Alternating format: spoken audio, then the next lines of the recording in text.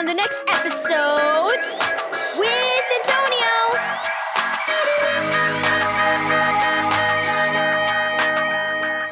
Thank you, Keys for Kids Ministries, for this daily devotional.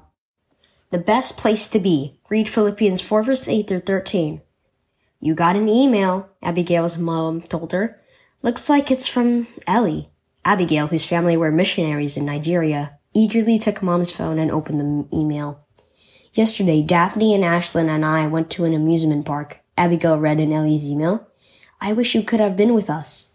We went on a pirate ship ride and on an alpine slide. Abigail sighed. Going on rides with her friends sounded like fun. But the African Safari River was the best one of all, the email continued. It was so much fun. There were robotic elephants that sprayed water at us, and some mechanical monkeys were chattering in the trees. It seemed so real. Abigail laughed out loud when she read that.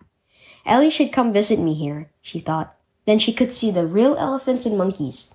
Just then, Benji, Abigail's pet monkey, snuggled up to her. Benji loved being around Abigail and always followed her around the house. Abigail gave him a little squeeze. You're better than a mechanical monkey, Abigail told him. You're real. Abigail thought about all her other pets.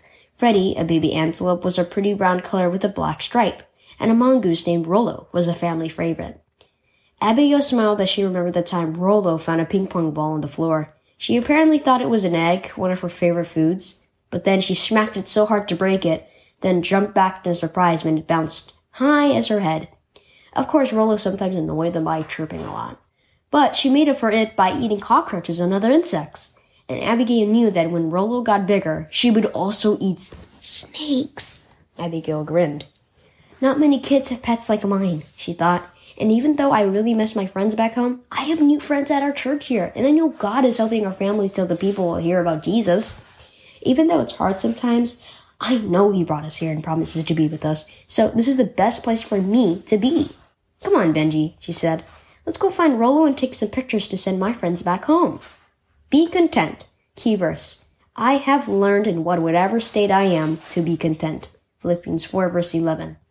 Do you sometimes wish you could be somewhere else? Or have you learned to be content in the place God has put you for now? In the Bible, the Apostle Paul said the secret to being content in any situation is trusting Jesus, who promises to always be with us and help us because we belong to Him.